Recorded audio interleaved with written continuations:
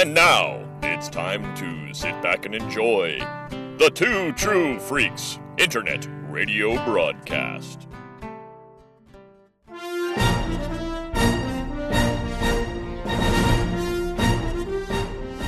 Disney won't stop. Hope Molinax and Chris Honeywell have finished Clone Wars twice and Rebels once. Now they move on to Resistance and beyond. I'm Gene, the MC Machine, and this is J-Guys and Jedi. Hi everyone, and welcome to a brand new episode of J-Guys and Jedi, a weekly podcast covering every episode of Star Wars Resistance. In this episode, as the First Order cracks down on dissent and issues unsettling new demands, Kaz and Torra take action.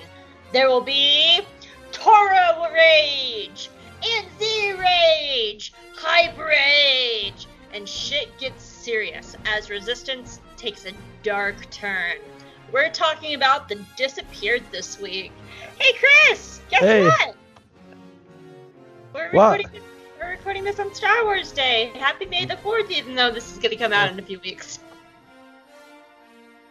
Yeah, you know me. We were talking about it yesterday. I don't get too wound up about it because it's every day is May the 4th for me. I know, but it's like extra fun because like we got a new show, Bad Batch is here.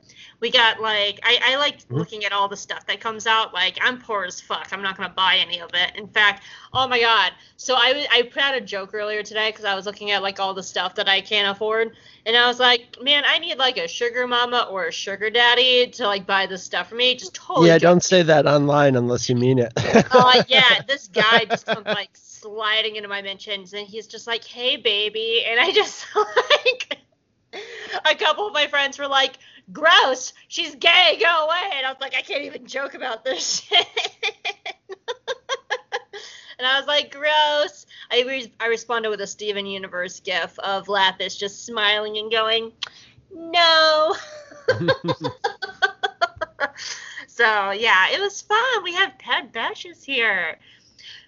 Because, okay, so last night when we were recording, because remember, Chris and I, we were saying last week, we're recording like a few episodes back to back. We're doubling so up. We were talking about how we would come into this episode wanting to talk about Bad Batch. And I was like, no, we'll be fine. Nah, I'm a liar. So, and this will be out a few weeks. So I feel like we're okay for spoilers. But maybe not all spoilers. So let's do a spoiler-free. What were your first impressions of Bad Batch?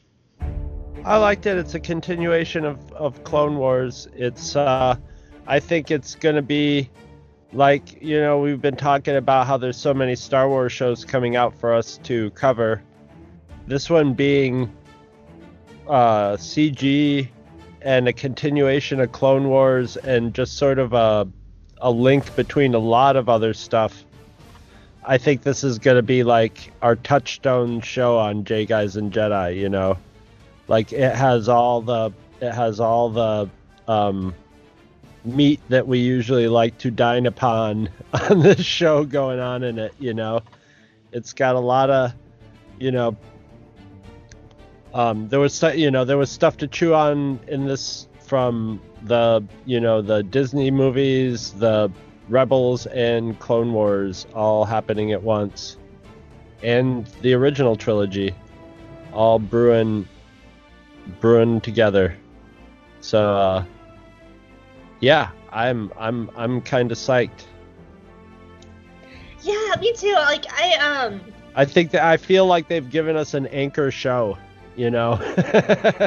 It's just total. It's like it's built to be in our wheelhouse, you know. I feel like it's going to be such a different perspective that we're not used to seeing. Like we have seen We've seen Order 66 and the end of the Clone Wars so many times from like the Jedi's point of view, and with multiple Jedi, different people, and we have seen it, like, you know, Anakin transforming into Darth Vader. The Charles Soule comic went into that more, but we haven't really experienced this from the clones' point of view, which I think is going to be really interesting. I think it's going to take a really like.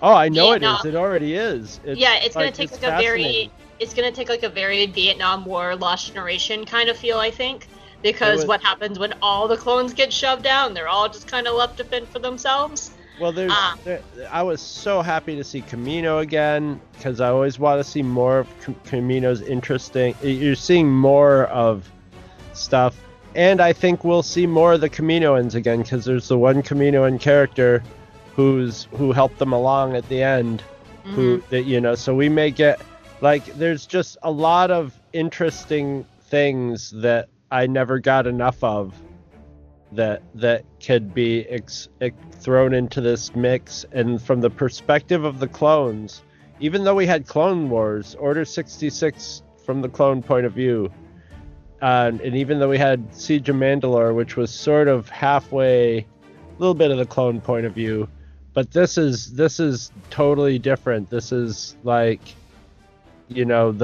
all the clones being just completely brainwashed, and how it's not really that different, and the subtle but very important differences between the Empire, the switch in power and stuff. It's just fascinating to watch, and it's got a lot of that in there. So it's got Farkin looking. It kind of reminds me looking like he needs a haircut. As you were talking, it kind of slightly reminds me of, and like, bear with me and let me explain what I mean, because I'm going to sound like a crazy person for half a second. But by the way, I have my window open and it's pouring down rain. Is that loud? I don't hear it at all. Okay, cool. It's hot in here. There's thunder though. I just heard that, yes. As I said, I didn't hear anything. It's like... It's storming outside, guys, and we've had, like, tornadoes. It's okay. It's good to have thunder. It'll like, when we say things, it'll give it more gravity. But it kind of, like, sort of reminds me of the Martez arc a little bit. And what I mean by that is, we have these Clone Wars, which is about the clones and the Separatists and the Jedi and the thing. But, like, when we get to the Martez arc, Rafa and Trace are completely removed from all that. So they're looking at everything from an outsider's point of view. And that's kind of like what the Bad Batch is doing. Like, they're on the outside of Order 66 looking in going, what the fuck is happening? What's going on? Yeah. Like, what the hell? Like, and at the same time, they're sort of like Ahsoka in the Martez arc by the end of this, where they're all of a sudden untethered and cut free, and with no meaning, all their meaning in life removed. Yeah, and it's really interesting, because I love that moment, like, when Order 66 actually happens, and they just turn around, they're just like, what is going on here? What's happening? And then you start seeing slowly that, like, one of them is starting to act different from the rest of his brothers, which is such an interesting turn, which I was so excited, because, like one thing that I didn't expect it this way, so it hurts my feelings, but, like, when I wrote my speculation piece over at geekygirlsparents.com, I had talked about, like, one of them siding with the Empire and that drama that would happen. I didn't realize it was going to be a forced siding, which makes it even more painful, because he's being forced to side with the Empire instead of, like, choosing. And I thought choosing would be a very interesting take. But that's, I feel like this is way worse. But both have different story potentials. I think you would have to have a whole arc to get him to make it plausible for him to choose the Empire, just because of the insanely strong bond among clones, and especially these clones. So, like, but you can override all that with his chip kicking in. Yeah. So yeah, it would not really, like, if that wasn't the case in this episode, and he was like, yeah, I'm gonna stay working here, this seems like a good job. It's a different episode, or it's a different situation than, like, sort of what's going on in Resistance now with, like, Tam, and why she would, like, be like, I think I'm gonna go with these guys, Yeah, yeah, absolutely, and it makes it almost like it gives it, like, kind of a sad air to it, like, you have that really great scene where we'll just say it. Fine, we're talking around. It's Crosshair. Crosshair is staying with the bad guys. But like you have that scene where Omega was just like, it's not your fault. It actually reminded me a lot of the Siege of Mandalore, because there's that scene where Ahsoka is like, Rex, it's not your fault. And it has that kind of same feel to it. So it just makes it so much more heartbreaking, because we know that Crosshair doesn't have the choice. And we've seen that struggle with Rex. We saw that struggle with Tup. You know, Tup earlier in the Clone Wars and stuff. And oh my god, can we talk about like the droid that helped Fives in the Fives arc was back with Omega, and it got shot again, and it hurt my feelings. I just got stunned. Stop shooting that droid. I was actually really hoping that droid would go with them and be like the droid of the crew, but then that would kind of take away like what Tech and yeah, no, Wrecker would crush that droid down quick enough. Yeah, but like it would just be, but it's a medical droid, so it'd be cool to have like a little medic on there. Yeah. Well, they already have a little medic on there.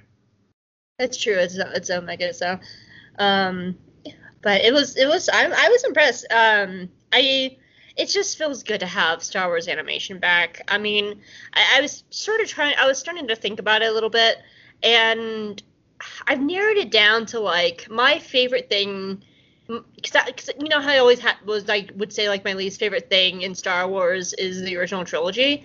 My least favorite thing in Star Wars are the movies.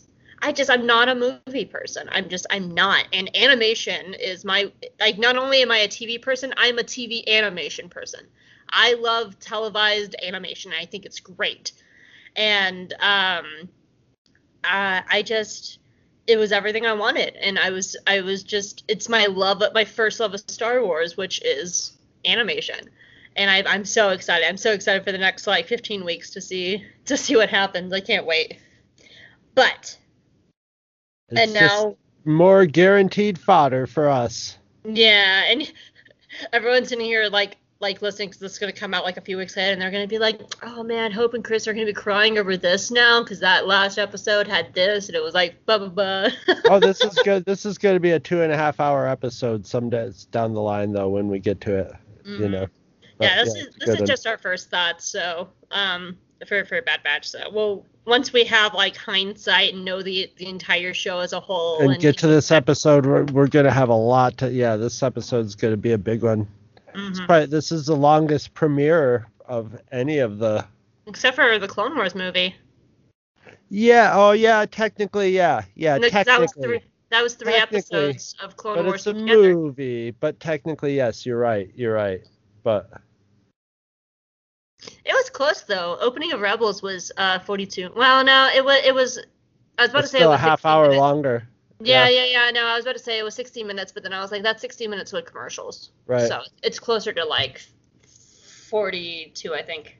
So, but we're here to talk about The Disappeared for Resistance. So, Chris, what'd you think of this episode? I liked it a lot. This is, if I remember correctly, because I've only seen season 2 once, so I don't want to say this like a definite answer, but as of right now, this is my favorite episode of the series. Yeah, this is the reason they took a little breather last week. Yeah, this is intense. Yeah, absolutely. So, are you ready to get into it? I am. All right. The Disappeared is the 18th episode of Star Wars Resistance. It aired on February 24th, 2019. It was written by Stephen Melching and directed by Sergio Pais. Just a little bit of extra information for you, because a lot of the extra information was just like, blah, blah, blah, this kind of ship is the first time we've seen this ship in Resistance, but we've seen it in Force Awakens, and I was like, no one cares. So, but that's why I'm going to say this.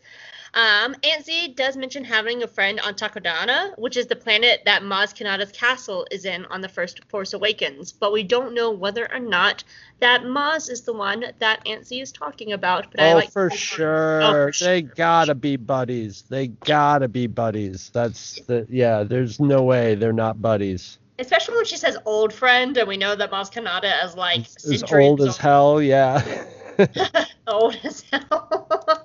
She probably wouldn't say that. Well, she'd be like, my boyfriend, Chewie. And, yeah. He loves me even though I'm old as hell. People that are old as hell call themselves old. The people that are old as hell make fun of themselves for being old constantly. At least the cool ones do, like Maz Kanata, that are full of piss and vinegar. Maz Kanata's a cougar. She's just like, that young man Chewbacca. He's all 300 years old. He is so young. Look at him, just young and viable. No, she totally reminded me of a person who wasn't really like perving on people, but she would if she liked somebody a lot, she would call. She was a lesbian, but if she liked somebody a lot, like their personality enough, she'd be like, "This is my boyfriend. You're my boyfriend now." Or sometimes if she really liked you, she'd be like, "You're my husband now. You've been declared my husband." And that's what Maz Kanata reminded me of her. That's awesome. You know who's awesome? I guess we could say he's awesome. Hi, Yoda. Awesome in the Force, yes. Yes, you are. Even though this is coming out weeks later, happy Star Wars Day. Powerful and wise in the Force, yes. Happy Star Wars Day. Make a good question for Yoda, yes. I did. I thought I would. No low energy questions for Yoda. No. No. I thought I would give you something nice and easy and simple. Something, because it's Star Wars Day, it's a relaxing day. Let's just kick back a little bit, and I'm just going to give you a really gentle, easy softball question. Are you ready? Sure. Master Yoda, what is the meaning of life?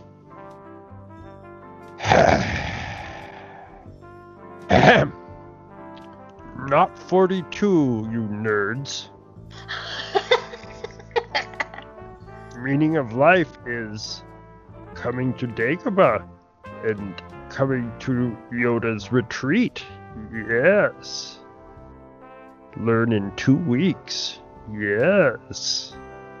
Meanwhile, rest in Bog. Good food. Yes. Relaxing massage. Walk right on your back, Yoda will, and teach you meaning of life. $42. That sounds great. Yes, it's great. Plus you have meaning of life, yes. And what you can do is, if you want a $7 discount, you can get that at patreon.com/geekygirls. I'm just kidding, I'm kidding. No, that would be mean. Yoda would work out a licensing deal, yes. No, that's the patron for our other podcast. Please don't. I'm just kidding here. Well, I mean, if you want to. Franchise? You want to open franchise? Yes, you can walk on people's backs. Yes, maybe more. So, that sounds great. And $42 is not bad for like a little retreat. 42 space dollars. Space So crypto dollars, yes. Yeah. Like, what's Crypto that? dollar worth 800 million credits, yes.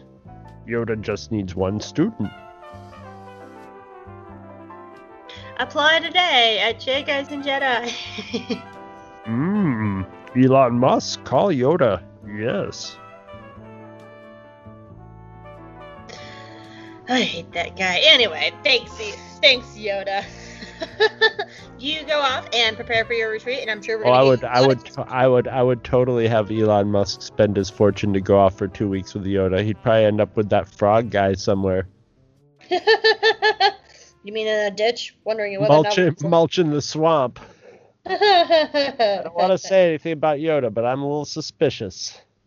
Yeah, that weird frog guy from a few weeks ago just kind of vanished. That's a bad thing. I'm not going to ask any questions. That's the thing about the frog guy. He was fairly unpleasant. I don't know if he was unpleasant or it was just creepy as hell, but either way. Yeah. What frog guy? I didn't see no frog guy. You know what interesting fact I found out about rain? It starts in clouds? No.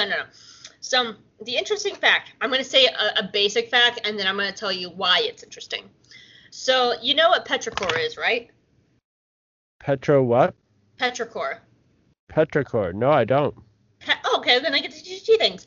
Petrichor is the smell of the rain. When it first starts to rain, when you can smell it, that's called petrichor. And what it is that it's, now I'm doubting myself. Petrichor. Yeah, the scent of the rain on dry soil. But what it is that when it hits dry soil, it's kicking it up.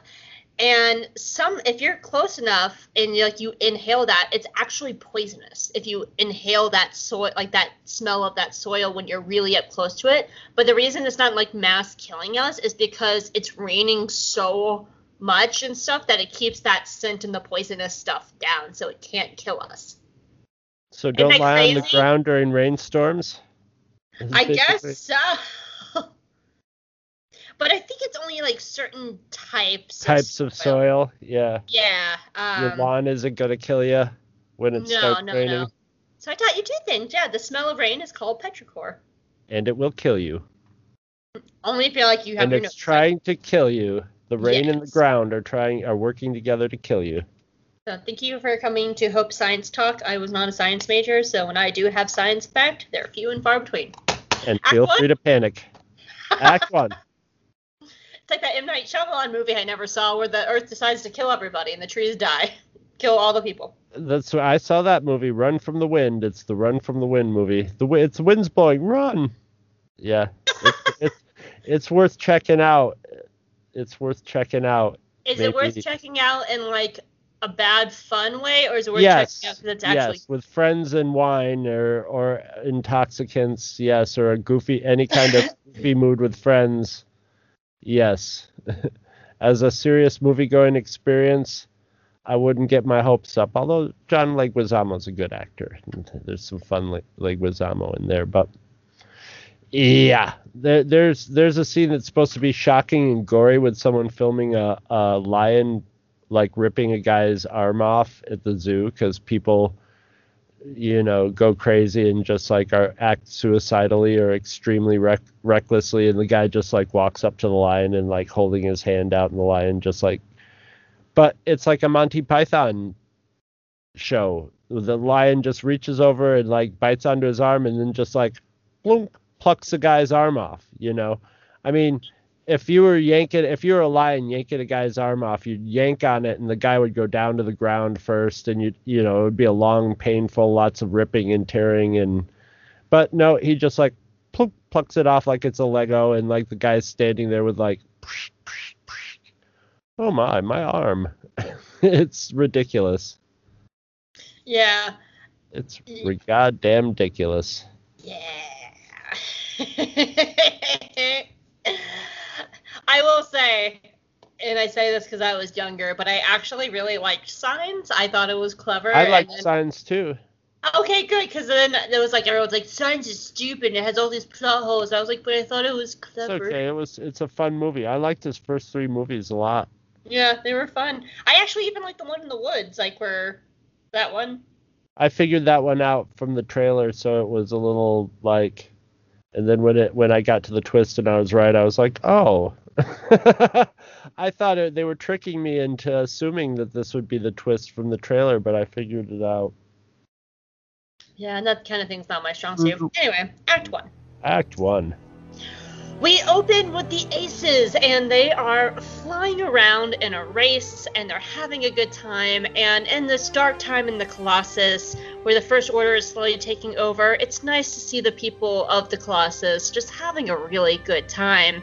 And of course, Pyre sees this, and Pyre is like that panel from Sonic the Hedgehog where they're putting a sign in the ground, and it's no fun zone. And Pyre's this has to be the no fun zone, because I'm having a bad Tuesday and everybody must suffer.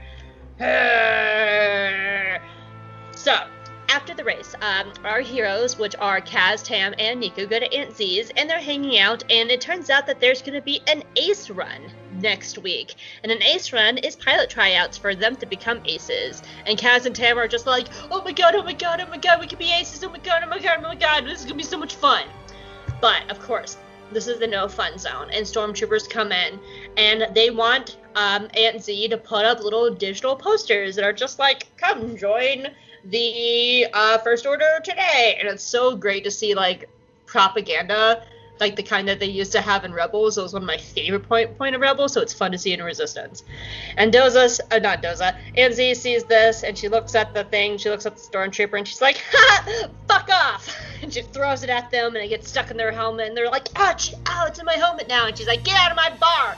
She kicks their asses and throws them out, and they're like, we'll be back for you! And she's like, yeah, run, little man! And they're all just like, wow, Anzi, you're the coolest. And she's like, I know. Anyway, later on, Tora is with Best Dad Captain Doza. And Best Dad Captain Doza and her are just watching more stormtroopers show up. And she's just like, Dad, when are they going to leave? And Doza's like, they're not. And she's like, great. Well, then, of course, old Goldie has to come in. He's like, Doza, I need to talk to you. People are having too much fun on this platform.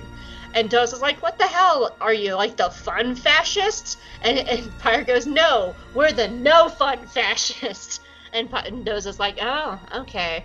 Well, I'm not going to do that. And Pyre's like, it's not your choice. You're going to cancel all the races because I say so. And you can't see me under this mask, but just know that I'm smiling at you. I said so.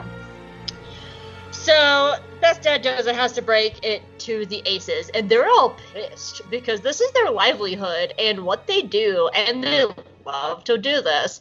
Especially Hype. Hype does not take it well, and he's all like, I don't want to waste the best years of my life, Doza. I'm handsome and gorgeous. Do you know who voices me? I'm voiced by Donald Faison. Donald Faison. They named my character after him. I'm not going to take this. And Hype runs off, and he just goes off in a huff and does some Z-snaps, and he's going to go take his little ride out for a ride. But when he gets down to his hangar, right? Excuse me. That was a good one. That was the one I was waiting for. When he gets down to his hangar, right, the First Order are putting a boot on his ship, and he's like, whoa, excuse me, girl, you better not be touching my ship. And the Stormtrooper's like, my name is Steve. And he's like, I don't care. Get off my ship, you fuck.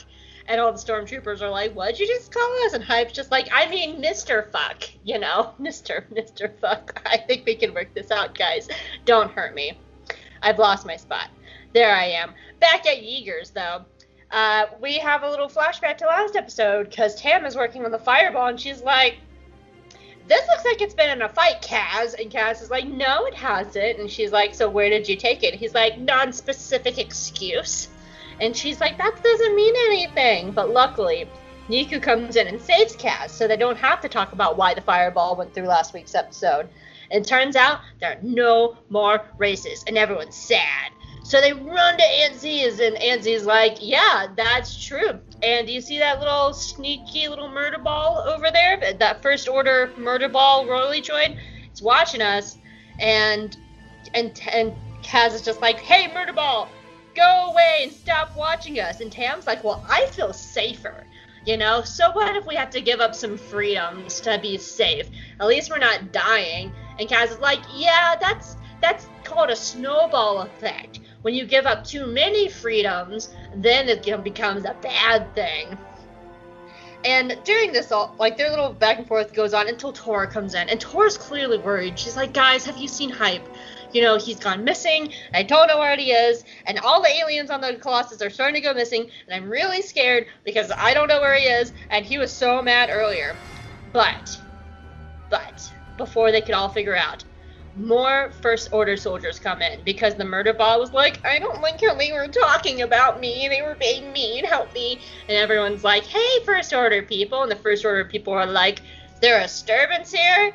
And Nancy's like, yeah, there's a disturbance. It's you. Get fucked, guys. And everyone's like, ah. And now to Act 1.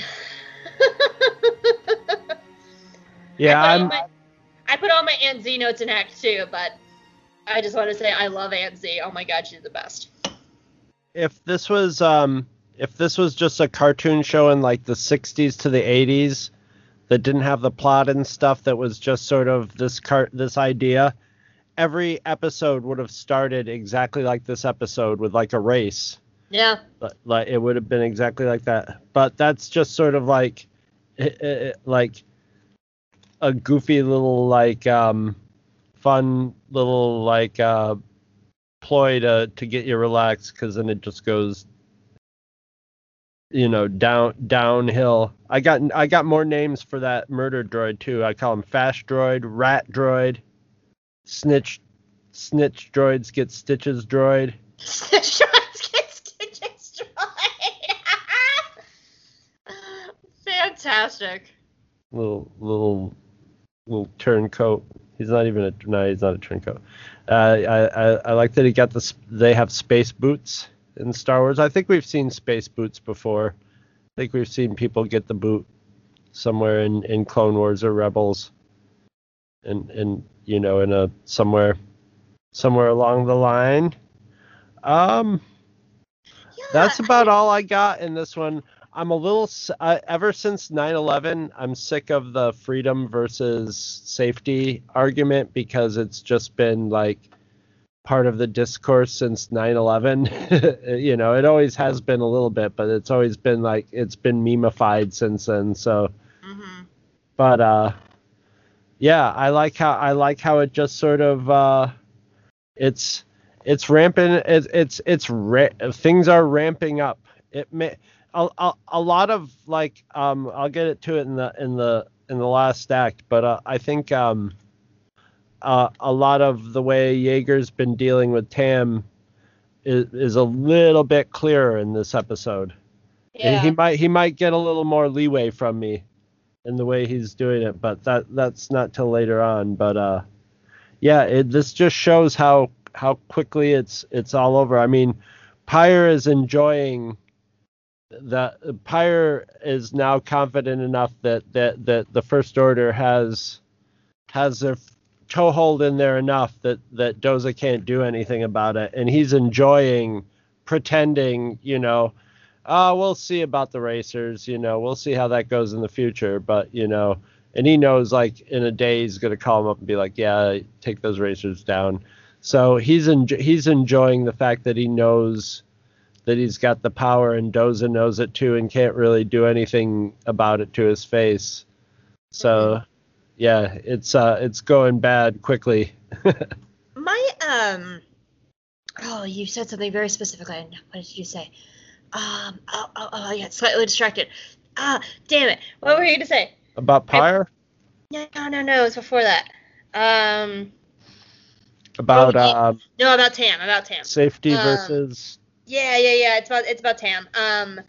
I feel like Rebels and Clone Wars have both kind of sort of towed that line a bit. Like we would have things like different arcs in those two series that are just like, the clones are here to protect us, or the Empire is here to protect us, but now they're taking away our thing. But I don't think we've ever super deep dive in it, and I think that's something that Resistance does so well. Is they really explore what that means from different points of view, because you do have people who probably do feel a lot safer. But then it's very clear in this episode, which we'll definitely get in Act 2 and 3, that not everyone is safe. It's only the humans that are safer on this platform. And not the aliens are just getting shipped off like left and right. And it's terrifying. It's horrific. And I think that's one of the things that Resistance does so well, is it takes a lot of concepts actually from Clone Wars and Rebels that neither show really had the time to super deep dive on, and it does that deep dive. And it's more, I don't want to say this is more like a character study, but it kind of is. It's more of a universe study of, here are these things that we presented in these other shows, but now we actually have the time to really kind of play with that. And I think that's what it does really well. Yes. Yeah. It never really stuck out to me before, but it stuck out to me at this time where Doza is telling Torra, because she's like, when are the First Order troops going to stop coming? He's like, they're not. And that kind of stuck out to me, that I have to wonder if Doza is just like, I've reached the point of no return. It's either going to be fight or die. Yeah, no, he knows. He's playing his cards, really. We were talking about this last episode when we were talking about Yeager and Tam, where it's like Yeager knows at what point they're at with the First Order. He might as well tell her, he might as well be like, look, they're gonna start like doing awful things really, really soon. and and he knows that like it's not going to take, and if she doesn't believe him, it ain't going to take long for her to see it happen. So he should have been planting that seed earlier, is what we were saying last time. But Doza holds the whole ship in his, and we'll see. There's layers that start to be shown as we go on about that. But yeah, he knows if he doesn't tell his daughter, she's just gonna see it, So he might as well be honest with her.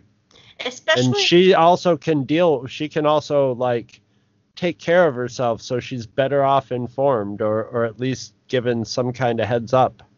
Yeah, I think because like I said, I have a hypothetical question I'm going to ask in Act 3, but I do. Me too.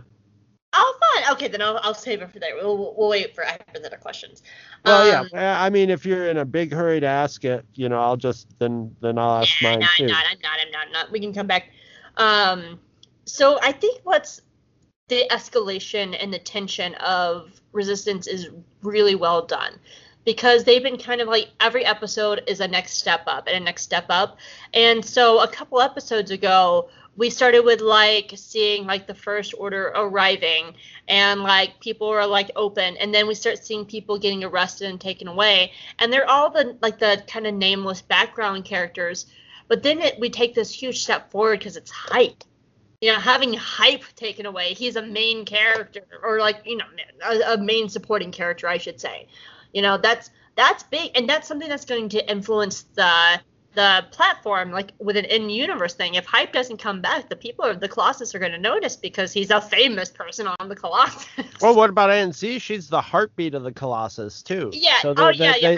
I'm just going by act. At this point, at this act, Hype is the one taken. Yes. Yeah, and Z too. But it's so chilling, but it's a really good way to show like the ramp up, that you start seeing like little things like in the background, but then it just kind of gets, it's almost like a predator coming to rip your arm off in an M. Night Shyamalan movie. At first, like, it's just a background thing, and then you kind of see it happening around Kaz, and now it's influencing characters that we know.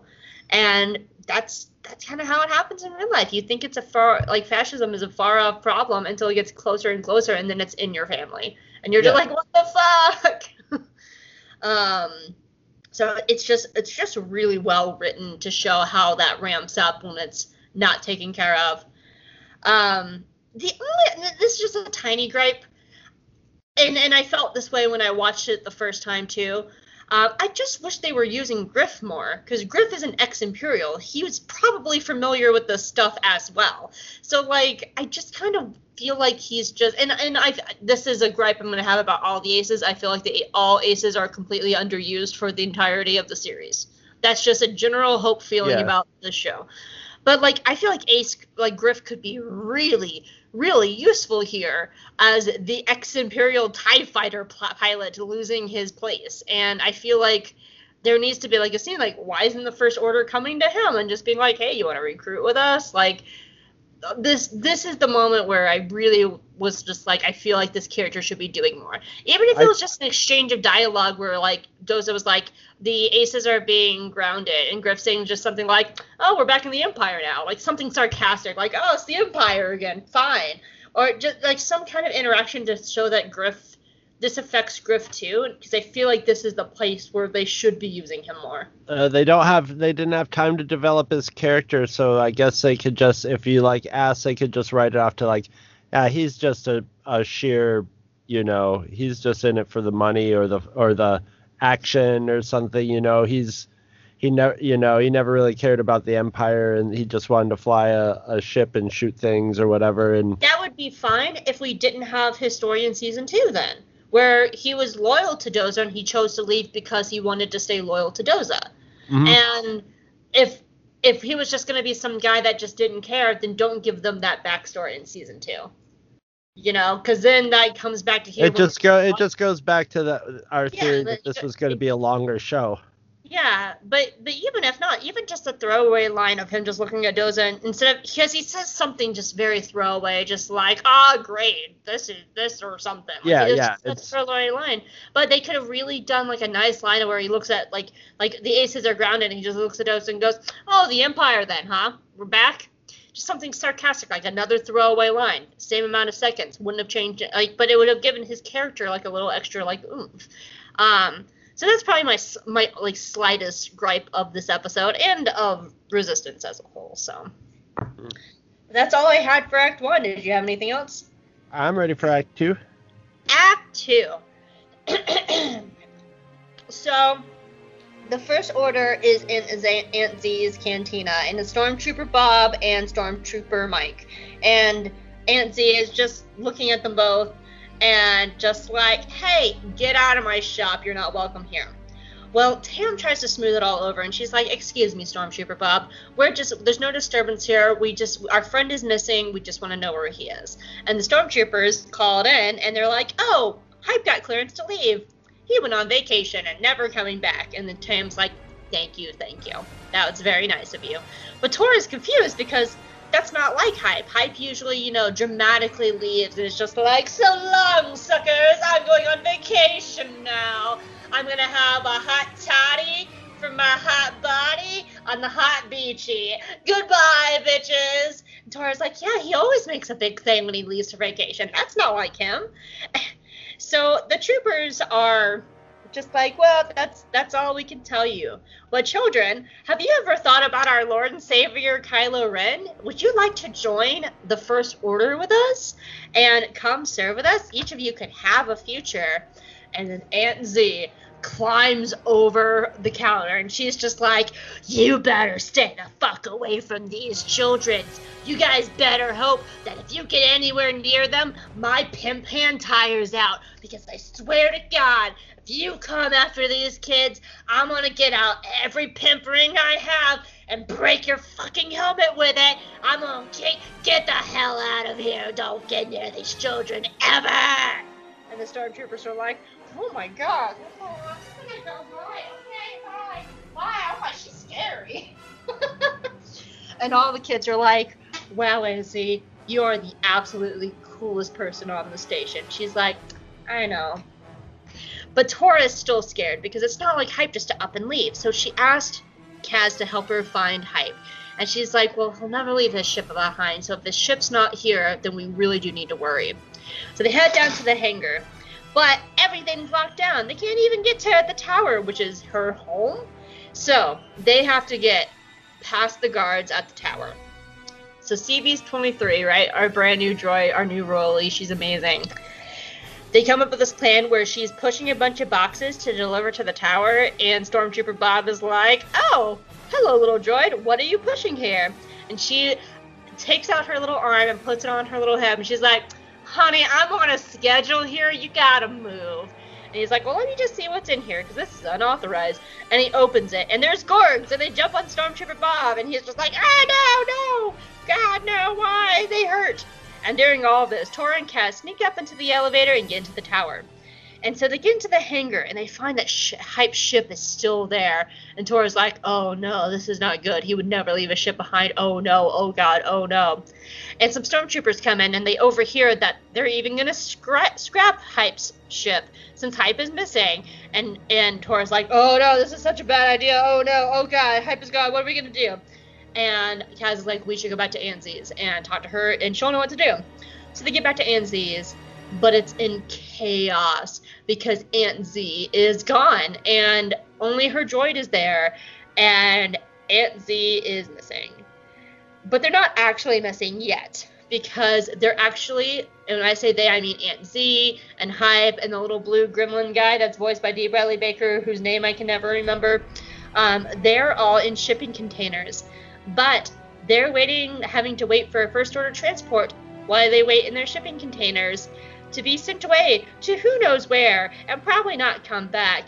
You know, when you put aliens and or others into shipping containers to ship them away to, prison camps and never return. Yay! Helicopters. Somewhere vague. Somewhere vague. Going somewhere. Yeah, going somewhere like they did in World War II with Jews. So yeah, but Aunt Z is gonna take this line down. So she is screaming, she is in a rage, she is yelling at people, she is like climbing on Hype to try and get out of here, but there's nothing much they can do. So Kaz and Tora, who are freaking out because they can't find any of their friends, go to talk to Yeager. But when they kick in the door to Yeager's office, there they find Best Dad, Captain Doza, looking hot with other Dad Yeager, and they're having a dad's club meeting, and they're like, yeah, we hot. What's up, kids? Into Act 2. What'd you think of Act 2? It was good. I didn't have a lot of notes, but This is my meat of my notes. they're leading right into well, one of them is and basically it's just a good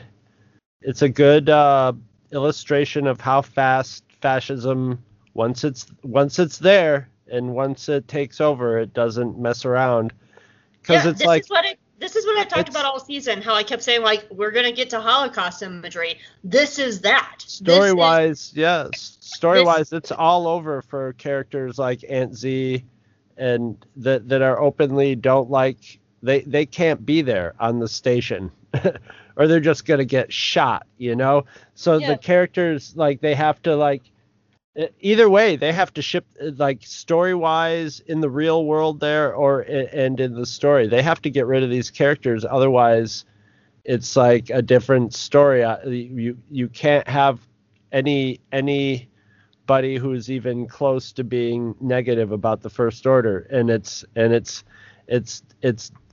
done.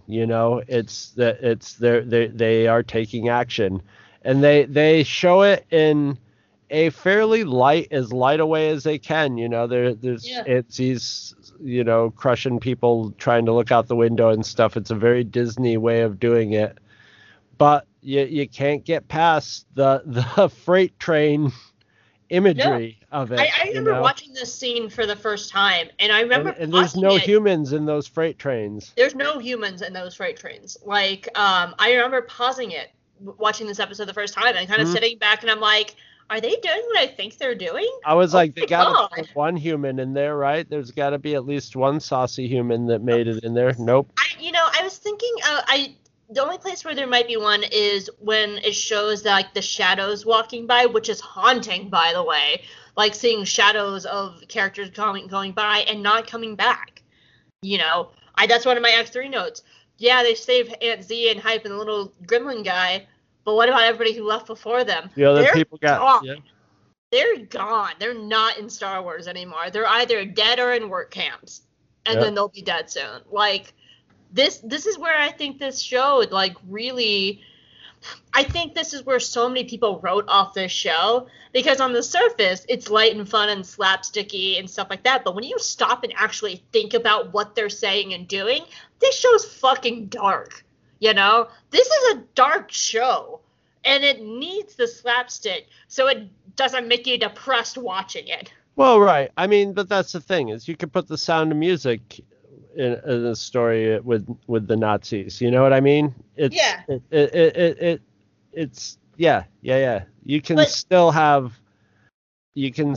lightness and stuff like that. But yeah, it's at least the first season is about how fascism takes over. But this is the scene. Whoa, sorry. So I have really bright lightning outside. But that's really all I had. Yeah, like this is the episode where I was just like, wow, Resistance went there. They really went there. And thank you, Thunder. Boom. Did you hear that? See that? Yeah, it's underlining your point there. I know. It went there. Kaboom. You can't do that stuff in editing in a podcast. No, you can't. Like, I saw the lightning go off, and I was like, it's gonna happen any moment now. But I just kept talking and didn't think about it. And I was like, oh wow, yeah. Anyway, but yeah, like this episode. You'll be having an argument with this on Twitter or something. You'll say, listen, when I spoke this piece of truth, lightning struck. And we have proof. Yeah. But I remember just coming out of this episode so impressed like just so impressed with the writing and the acting and the story and the process, like up to and the journey up to this point. And I just, and it's for this act, you know, they really break it down. Like Aunt Z is so cool. Here's all my Aunt Z notes. Like she's just so cool, and she is both showing what you should be doing, but also shows the dangers of it, you know? Like, she's just saying there, like, I have my rights. I'm not going to be silenced, as she's in a shipping container, possibly about to get shipped off to her death, you know? She's one of those old folks who doesn't care. Mm-mm. She's old enough that she's like, yeah, I don't mess around with them. You know, so even if it, you know, kill me if you want, go ahead and shoot me or whatever, but I'm not messing around with you goofballs. I don't like you, you know? Yeah, she's like, shoot me if you want, but I'm going to take down as many of you as I can as we go. Yeah, because it seems foolhardy, but I'm like, no, she knows. She just doesn't care. Yeah, like, that's what I love about that scene, too, is, you know, it's a little bit heartwarming as well, because, you know, she's been giving Kaz a hard time all season, but the moment that the First Order is like, hey, you're kids, you want to join up? She's like, I swear to God, if you get away from these children. Like, she's ready to throw down for these children. And she's just so cool in this up. There's so many things about Aunt Z that I really, really she's love. taking the bullet. She's taking the bullet in that case. And there's just, this is my favorite episode with Aunt Z. I think she's so layered, and there's so much going on with her, and she might seem like a hard ass, but she really loves these kids, and she wants them to be okay, and she's protecting them. But she also fully knows that the moment that she like throws that data pad at the First Order, just like, get the fuck out of my place, she's done. She knows it, and she does it anyway because she just doesn't give a fuck.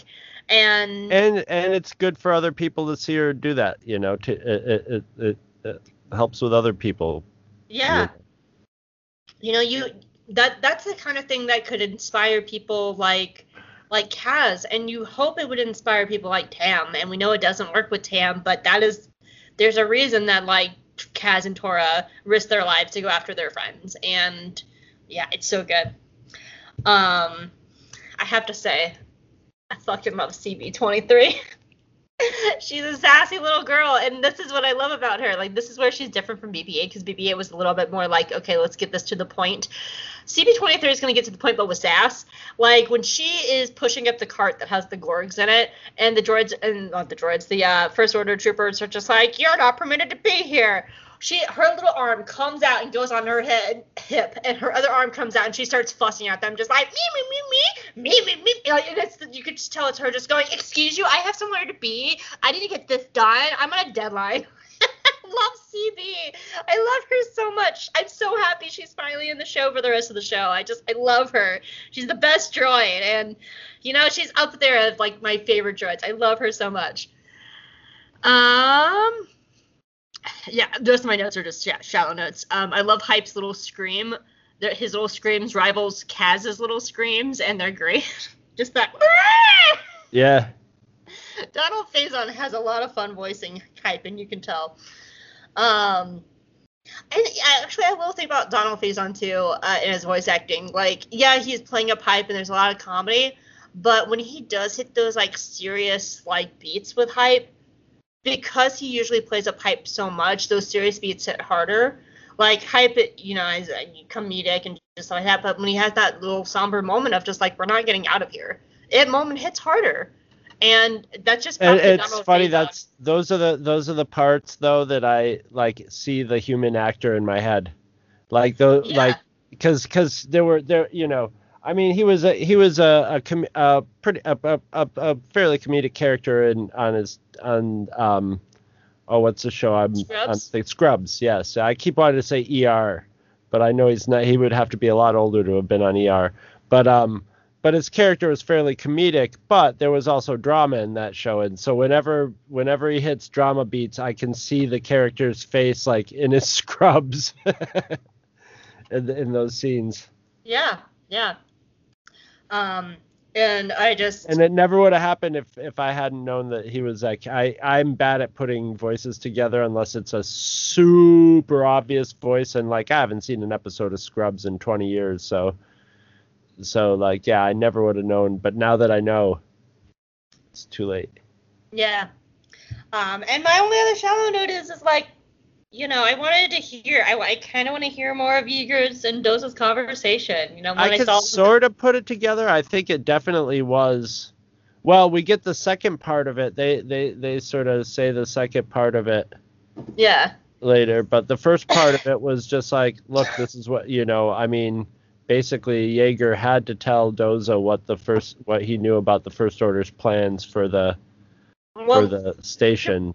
The reason why it interests me is Doza, as an ex-Imperial, knows that Yeager worked for the rebellion. And I think that could be a really interesting conversation of an ex-rebel and an ex-rebel and ex-Imperial walk into a Yeager office, have that conversation of, like, this is the new situation now. And to see kind of, like, where they're both at. And their entire friendship is something I just wish we got more of. This would be probably something that, would be explored in, like, another property, I think would do really well. Because we know that Yeager knew Doza's wife. We get that in season 2, that, like, Yeager and Vanessa were friends, and that's how Emmanuel met Yeager. I just always want more of those two. I think they're so just fascinating how one's an ex-rebel pilot and one's an ex-Imperial, and they're friends. Yeah. There's so much more in that story I just want. And Resistance never gives it to me. Nope. But that's all I have for Act 2. Did you have anything else? No, you want to wrap this little Stitches bot up? I'm going to hype up this bot. Hype. Yeah. I love Hype's name.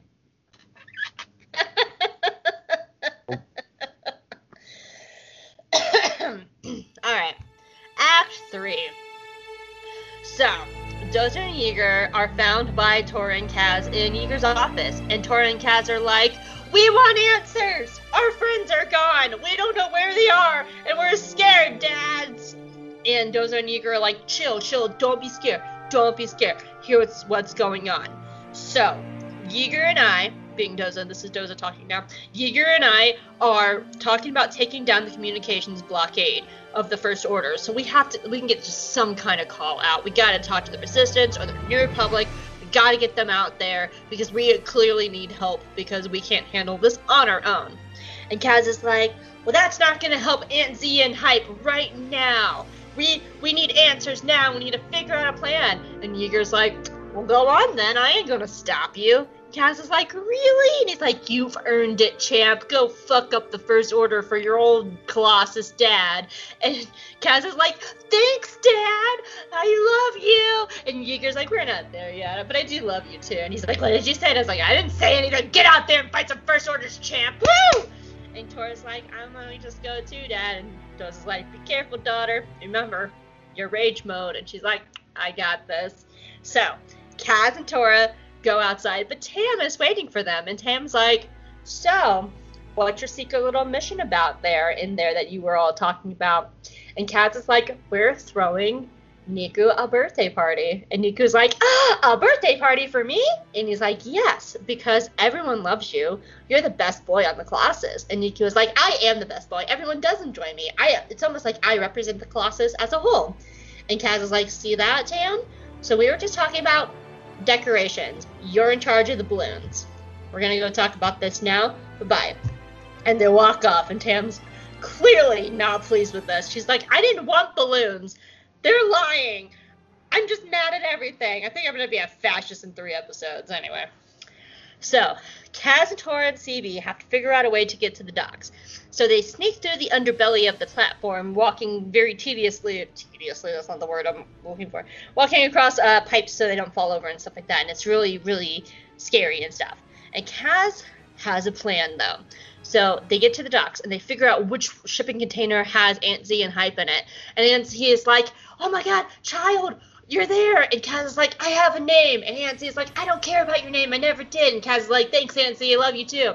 But Kaz has a plan, because they can't bust everyone out and just let them return to their lives. The First Order is going to notice. So instead, they're going to break everyone out and steal the transport. And Aunt Z and Hype can take everybody away to safety. And they're like, that's actually a really good plan, Kaz. And Kaz is like, I know. So they get ready. And when the First Order come and take Hype and Antsy and the little gremlin guy to the ship, Tora and Kaz are waiting for them. And they jump the guards. And you know what? Tora is in a rage. She has killed once. She will kill again.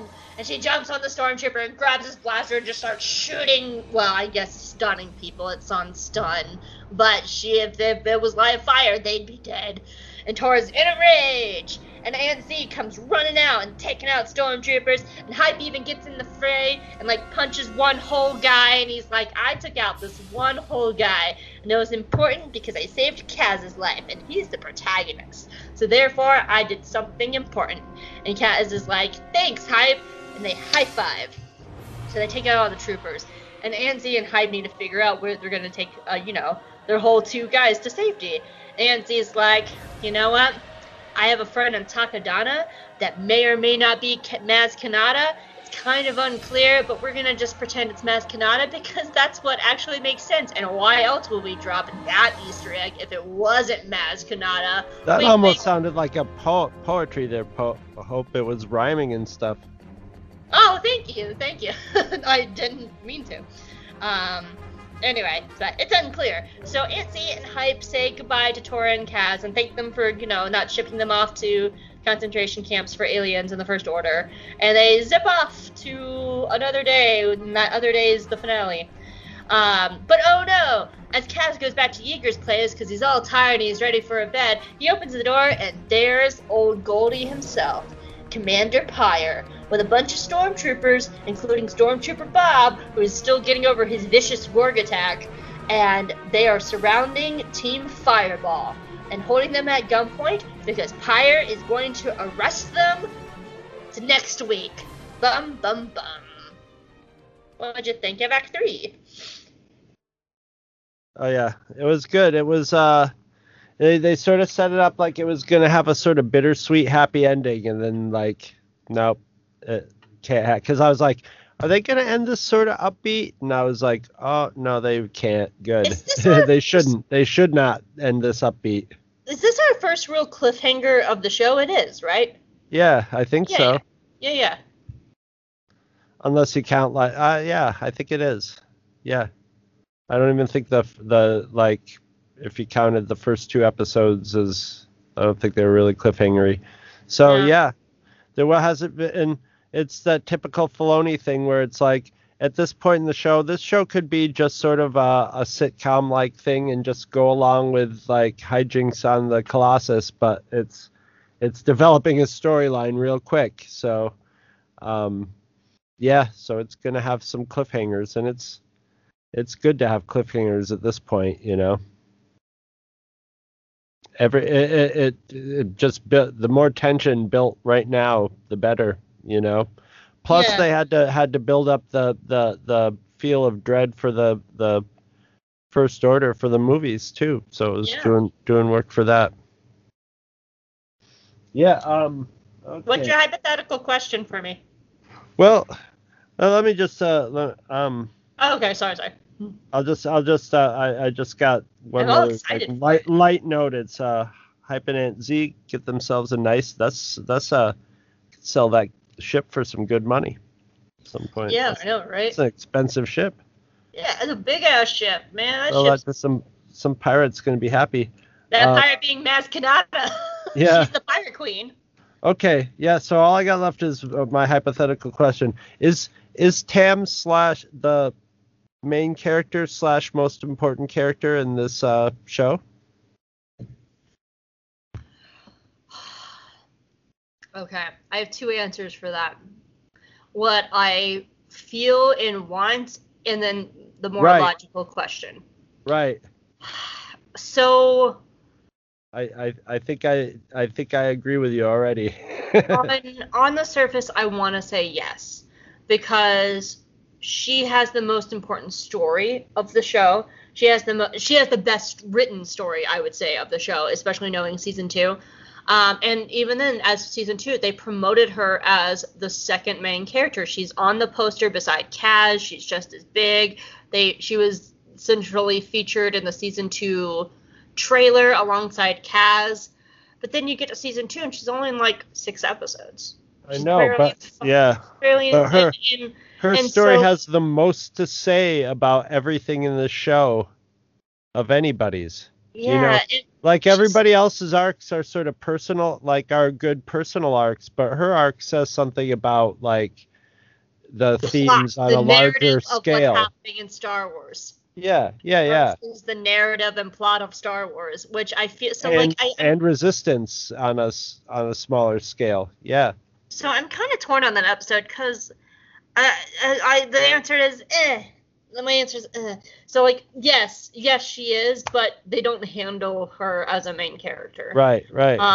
Because like for so much of season 1 they purposely sidelined her, which is and I've said I'm going to be a little bit of a hypocrite because I think that is also very good writing, because as the audience is frustrated, she's being sidelined, she's actually purposely being sidelined for the purpose of the story, which is really interesting writing. That said, season 2 should be her time to shine. Right, right. And even then, she's only like 6 episodes, like 6-7 episodes of season 2, and season 2 is only like 22 episodes or something like that. Like I have to look it up. I don't know the number off the top of my head. Actually, I think Hope's gonna it's one whole Resistance season 2. It's one whole Google search away. It was 19 episodes, okay, and one of those is a 2-part finale. So 19 episodes, she's only in 6, the other like 13 are about like Kaz and everybody else. And so my answer is like So yes. And I think there's a little more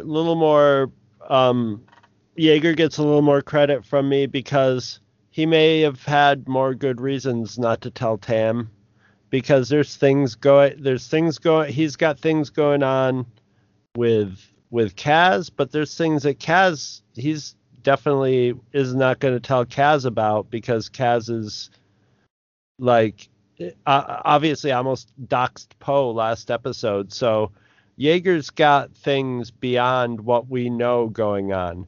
So him not telling her, it might be killing him not to tell her, but she's smarter than Kaz, or she's more into it. She'll figure out if like she can read between the lines, she's more world-wise than Kaz. So he might be just like, I can't tell her, I have to keep her totally in the dark, because if I tell her even a little part of it, she's going to figure out the rest. And he's, and maybe he can't, the stuff with Doza is double secret. Doza doesn't want anybody to know, so he can't betray Doza by so there might be better reasons writing wise for Yeager not to be holding out on Tam so much, Yeah. They might be misguided, but they might make more sense. Yeah. So I'm time for my hypothetical question for you. While I'm going to preface this up. So while I feel like they've done a really good job explaining and showing Doza's reasons for not reaching out sooner, do you think there's something that Doza should have done to act sooner to stop all this with the First Order? I don't think he could. Okay. I think he's been trying to do what he can, but there's a certain point where you're sort of screwed, and he's caught in the tides of things, and he knows how it goes. Because I think he would have, but like anything that he does is going to be pretty radical. You can't just do some little thing that would have been like made the First Order not interested in that station. There's not some little thing he could have done to make them, unless it was somehow way back in the past made it impossible to find out about his presence. But they're not a secret place. So I think he was just sort of, if he would have like jumped into action, they would have just taken him out and taken over earlier. He knows at some point they're going to want to march him off in handcuffs unless he wants to join up with the First Order too. And he's just playing his cards as close by and seeing what his options are until that moment, Yeah. And if they have an action, spoiler, we've seen this whole show, but his the actions that they take are going to have to be like just sort of happen when they happen, and be a surprise, so he needs the element of surprise. So he's got to be just completely, he's got to have the Empire, it's a game with the First Order too, with Pyre, of, how much do I know? How much am I going to do anything? Or I'm going along with you. Yeah, I'm going along with you too, so I think they handle that really well. I think Doza, to an outsider, it might seem like Doza can do more, but Doza's got a lot on his plate. And he's not a fool. And he has insight into the stakes. So, yeah, no, I think he's the fact that he's with Yeager means that he's the man of action. Yeah.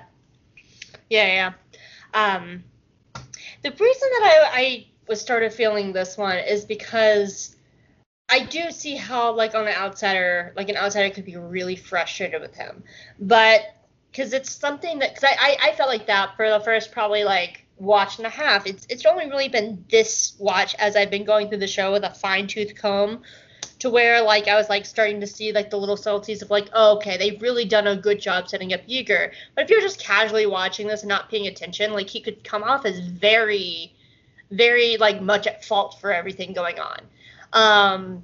And so I wanted to hear your perspective on that, because I agree. I think they've done a really good job showing that he's in a damned if you do, damned if you don't situation. He's one of the stronger characters, but he has to appear weaker than he is to play the game. He's a Stillwater's run deep, and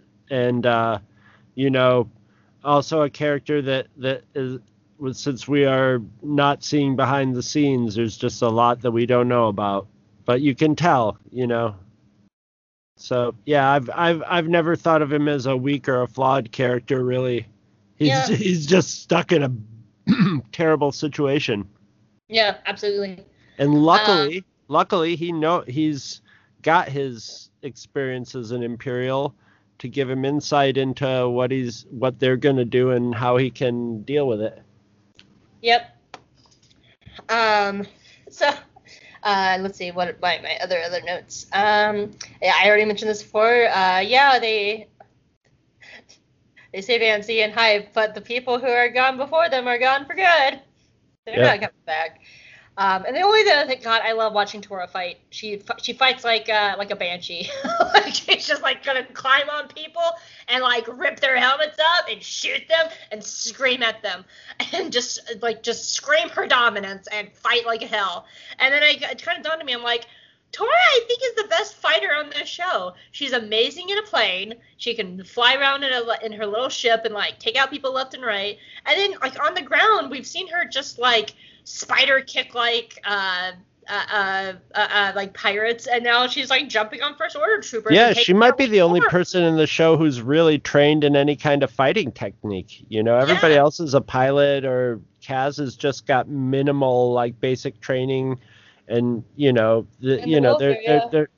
and even Poe is more of just like a shoot 'em up guy rather than a hand-to-hand combat sort of guy. So she might be the only one who might be close to her is like Torra and some of the pirates. Sonara. Sonara, I mean, yes. Yeah, because she knows exactly how to jump on the guy to disarm him, because she's such a tiny little girl. Yeah, no, she's been taking lessons, probably, She probably learned from her rebel mother.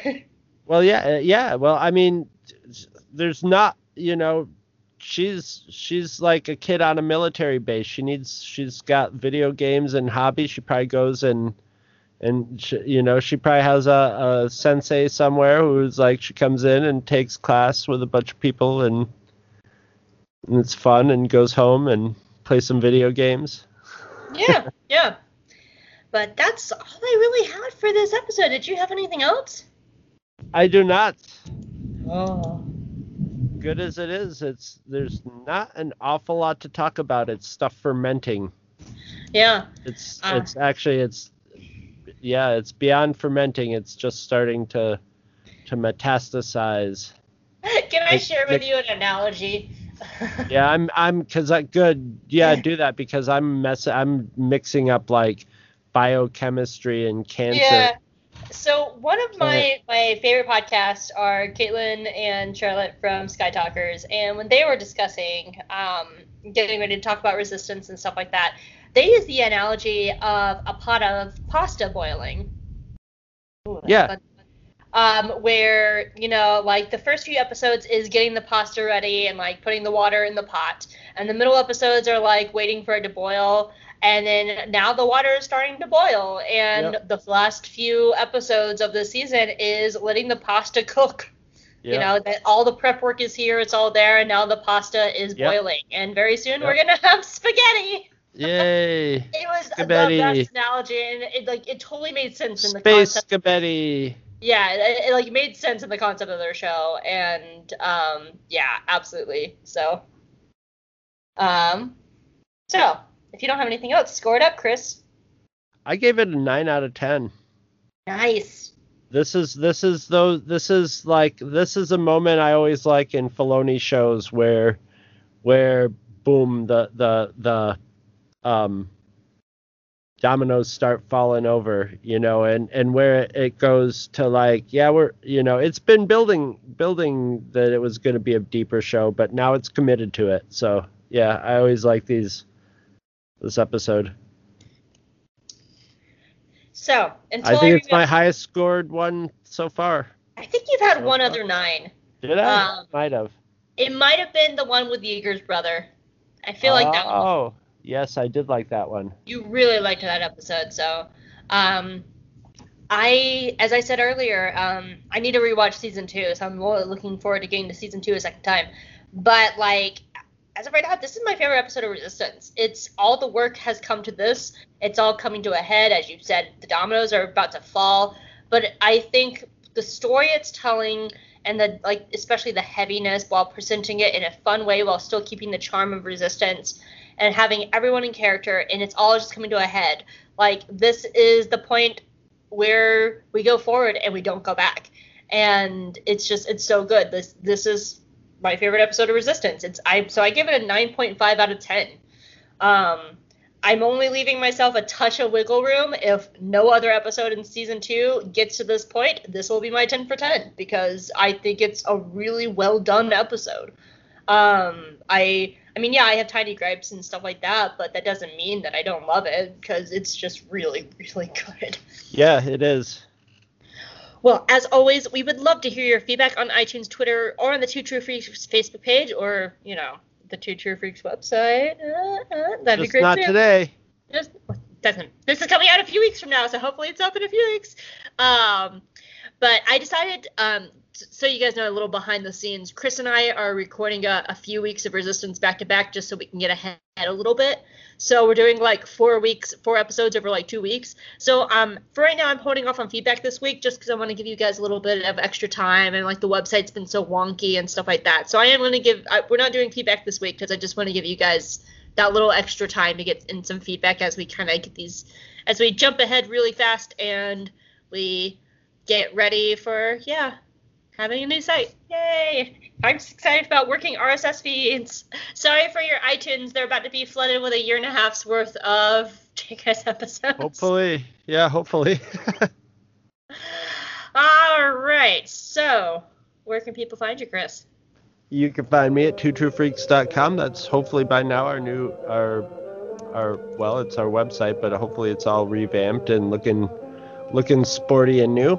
And that's where we keep all our podcasts, including this one. And you can sign up for the RSS feeds there, and by this time you can listen to it there. You can do all the podcast things there, or you can sign up on iTunes, or you can go to Facebook and see us post all our shows on the Two True Freaks podcast page, or you can just sort of hang out with other Two True Freaks listeners and podcasters at the Two True Freaks Cantina on Facebook, or you can even go to Twitter and see all our podcasts as they come out on Twitter, if that's your thing, you weirdo. And that is, our Twitter site is run by the legendary Gene, the podcasting machine. Gene's a a weirdo like me because we love Twitter. Gene? One of us, Gene. And yeah, that's it for me. Where can they find you?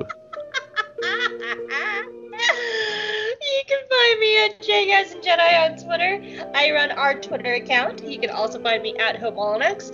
I do have a website called GeekyGirlExperience.com, and I am going to be writing reviews of The Bad Batch as we go through it. So that's really exciting. So those should already be running by the time this episode comes out. So I'm very excited about that.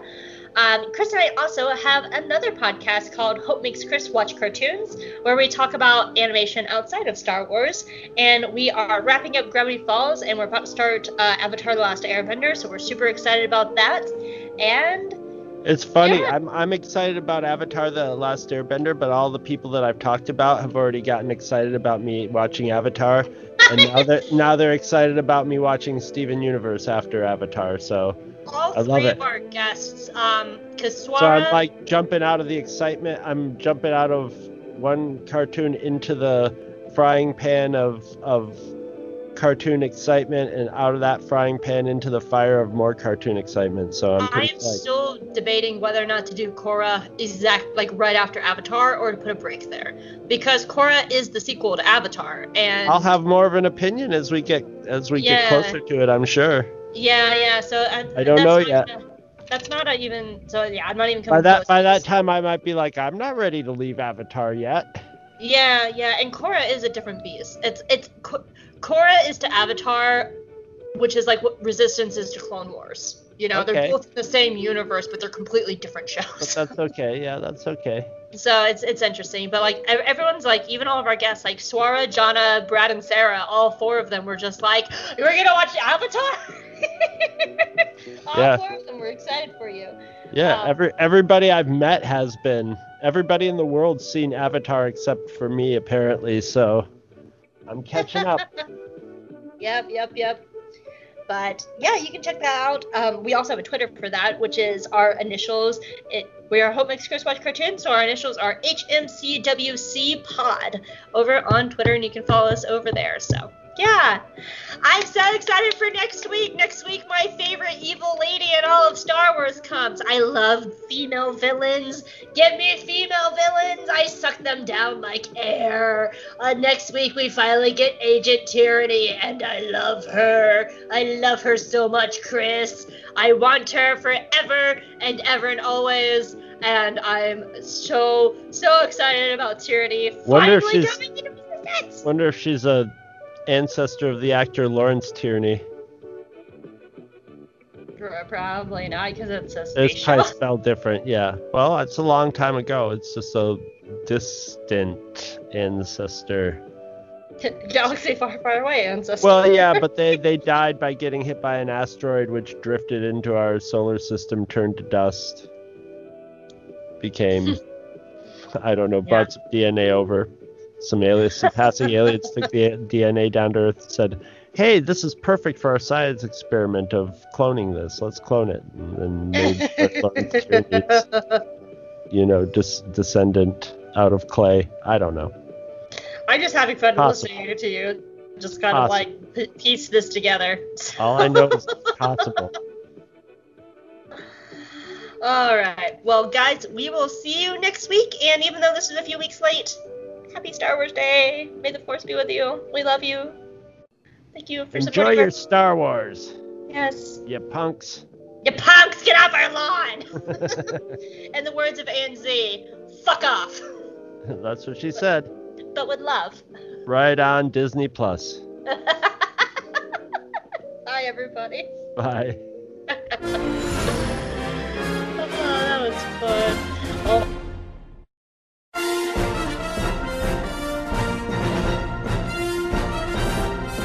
Visit our website at twotruefreaks.com.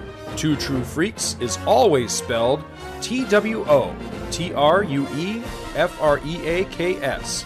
You can email Two True Freaks directly at twotruefreaks@gmail.com. Two True Freaks and all of its excellent affiliates are available on iTunes, and you can choose to subscribe to either the entire network if you wish, or pick whichever individual shows you want to follow. We have so many shows to choose from, there's just bound to be one that appeals to your particular fandom. Just search Two True Freaks with an exclamation mark at the end, space, and the number 2. You can find Two True Freaks on Facebook. Just search for Two True Freaks. If you ever leave your house and you actually have friends, why don't you tell them about Two True Freaks? If you've enjoyed our show, please won't you take a moment to rate us on iTunes? That helps others find the show too. Thanks for listening. And join us every Monday for new episodes of Two True Freaks.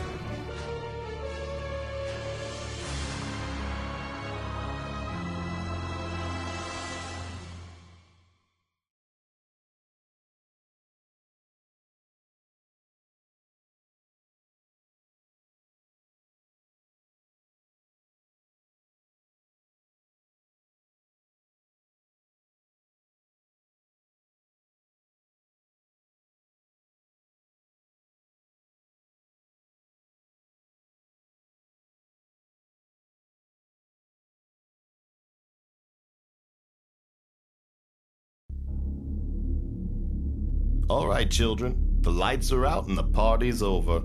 It's time for me, Dr. D, to start running and say goodbye for a little while. And I know you're gonna miss me, so I'll leave you with this. You know that big ball of radiation we call the sun? Well, it'll burst you into flames if you stay in one place too long. That is if the static don't get you first. So remember, even if you're dusted, you may be gone. But out here in the desert, your shadow lives on without you. This is Dr. Death Defying, signing off.